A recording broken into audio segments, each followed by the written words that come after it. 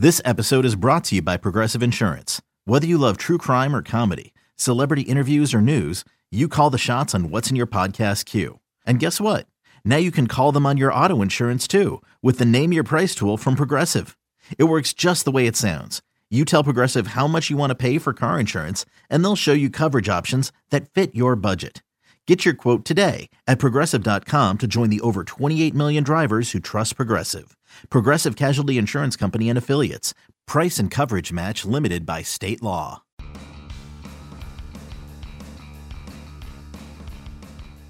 You're listening to MLB.com Extras, brought to you by MLB.tv. It's baseball everywhere.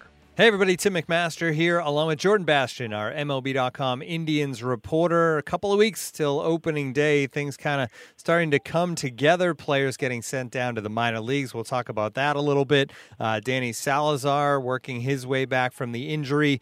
But I wanted to talk a lot about Trevor Bauer on this podcast. Jordan, you got a chance to really get in depth with Trevor about his pitching in the offseason. And I mean, it got kind of philosophical, I guess, and the slider was a big part of it.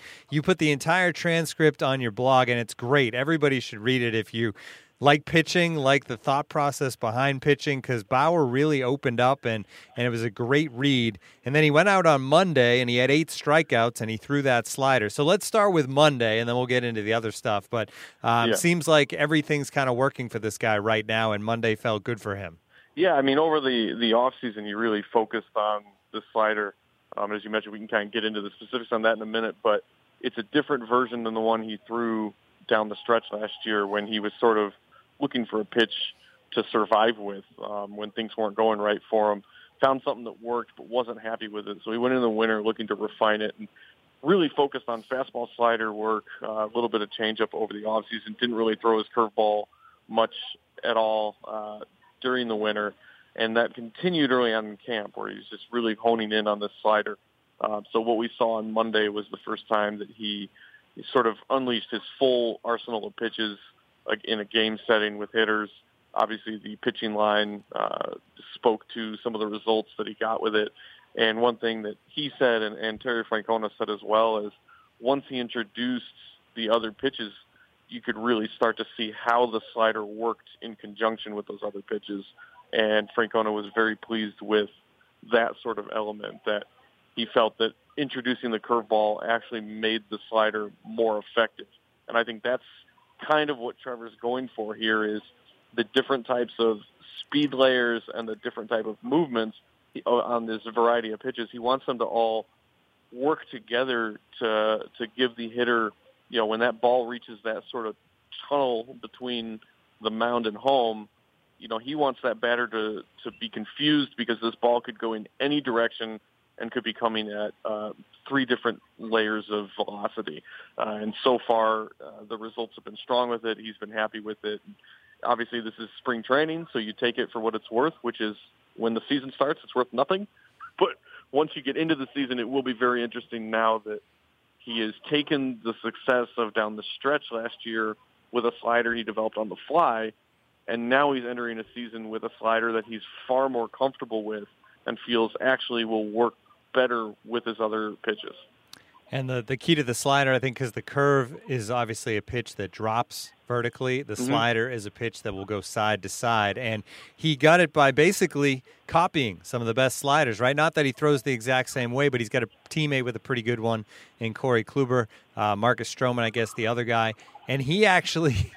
In your conversation with him, he talked about it, right? The super slow-mo video of these guys that he's able to kind of look at and really just copy the way that they grip and throw the ball to mimic it as best as he can because he has so much respect for their pitches. Yeah, and I think it's easy. So, like, when a fan hears, oh, he's going to try and throw a Corey Kluber slider, I think the basic level of that is, oh, he's going to look at what the grip is, and, he's going to try and mimic that. But you got to remember, like, every single player in baseball is physically built differently. Their arms are different lengths. Their hands are different sizes. Their arm slots are slightly different from where they're releasing the ball. So just because you want to throw Corey Kluber's pitch, if you're not built like Corey Kluber, you have to find a way to throw it like Corey Kluber. So, he watched in very, I think he said 2,000 frames a second video. Same with Stroman. He tried to find some video that he could really pour into. And then, went to work on putting push pins and baseballs, filming himself over and over. He said the first throwing session with his dad, he said for 6 hours they discussed how to go about this. And then for the next 6 hours, it was a throwing session. And this is not that long after the season ended. So this is not a guy that takes a lot of time off. I mean, he goes right into it. He said it was a 12-hour day, and it was finally at the end of that day, after throwing a pitch, watching it in slow motion, then making an adjustment to pressure points or grip. Finally he sort of found where the data would spit out movement numbers and spin rates that looked more in line with what he was trying to do to get it to sort of Kluber's pitch and also to Stroman's pitch. And once you get there, he said he called it burning it into his brain, just watching that slow-mo video of his arm doing it over and over and over until he felt like he had visually mastered what he needed to do. Then came the stage of facing hitters and things like that. So it's a really interesting process because, like I said, it sounds really simple. Hey, look at how Kluber pitches it, and use that grip and throw it. But it's not that simple, and I think Trevor went into a lot of great detail, as you mentioned in that Q&A I have pinned to my Twitter page right now because it's gotten a lot of positive feedback and things like that. So you can go right there and find it. But he goes really into the process of what it takes to mimic a pitch. It's not simply going, hey, Corey, how do you throw it? It's a lot more complicated than that. The other thing that stood out to me from that conversation was the big picture plan that he's had. This was one of the final steps here to get the slider. But when you go back through the years, he's kind of planned out these off seasons to get himself to be a guy who would stay healthy, be in the right shape, to up the velocity, and then to work on the slider. It's been a year-by-year thing where he didn't try to do it all at once, and he said he's blessed in the fact that he was a high enough draft pick that he's been given the time to work this out, which is important. Not everybody can do that. But just the fact that he's had this big-picture idea over the course of years just amazes me. Yeah, it's everything for Trevor Bauer is kind of like a scientific process. His dad's an engineer. He was raised sort of with that mindset of, testing, evaluating, refining, and repeating that process over and over. And, really he is his biggest science project. He's not a guy that, he'll be the first to say, like, he's not that athletic of a guy. But this has been a lifelong endeavor, and he's turned himself into this major league pitcher. He's like, I have friends who jump higher and run faster, but he says no one will ever outwork me. And, when you spend any time with him, you start to believe it because you see what he does over the winter. And that was a great point you mentioned, though, because and I thought it was important that he mentioned it too, that not a lot of professional athletes are in that position where they can afford to take such a long view for a development plan. A lot of guys, if you're trying to make a team or impress or climb the organizational ladder, you're going to look at what's working to get results so you can continue to move forward. He knew he had a little bit more flexibility to say, hey, I'm going to work on my delivery this year, and the results are going to be bad. I mean, he was very upfront his first year when he came over about, like, don't look at my results this year. They're not going to be good. And he talked a little bit about that in that interview, that he knew that the physical undertaking of the delivery was going to mess with the results. But he knew that once he had the delivery in place and the health in place, that's when he could start focusing then on the next layer, velocity, and then on the next layer, refining his pitch repertoire. So I think, like you said, very interesting stuff that he, this was a multi-year planned process for him. And we asked him, do you feel like you're close to being what you envisioned when we first talked to you about this when you were traded to the Indians several years ago? And he said if this slider works out, then he feels like this might be what he envisioned. And then from there on out, the big project stuff gets kind of pushed aside, and it becomes more, tiny projects within pitching, whether it's, he mentioned virtual reality stuff to see how hitters react, or, different types of studies that he could do within his game. But he feels like him as a pitcher, he feels like this project is nearing the completion from what he started about 4 years ago.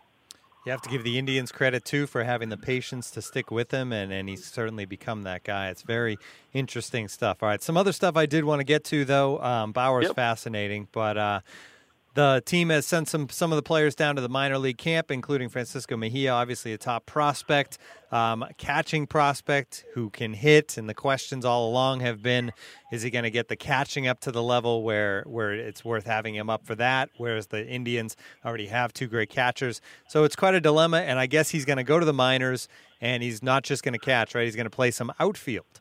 Yeah, and I think the important thing that Francona stressed to Mejia and stressed to reporters, and he continues to repeat it, is he's a catcher.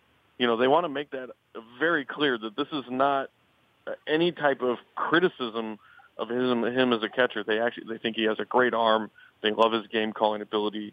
You know, he's still working to clean up his mechanics with his transfer a little bit. That's something he's worked a lot with Roberto Perez and Sandy Alomar on. So the Indians are saying, like, look, this guy's a frontline catcher, and they told him, if you only want to catch, you know, we will support you in that, and that's what you can do when you go down to AAA. But they also laid out the road to the big leagues. I mean, they feel that this kid is a very polished hitter and the type of hitter that is advanced enough where he could be impacting this club, you know, pretty soon here. So they kind of go, look, we have two veteran major league catchers in Yan Gomes and Roberto Perez, who profile as two of the top defensive catchers in the game and are hitting in the lower third of the lineup, so it's not like they're being relied upon solely for their offense. It's the defense and the game calling and the rapport that they've built with the pitching staff for a contending team that is of the biggest priority.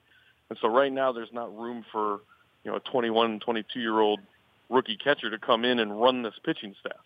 But at the same time, they think he could help them offensively. So they're trying to find other avenues. That's why in the Arizona Fall League he played a little third base. That experiment's over.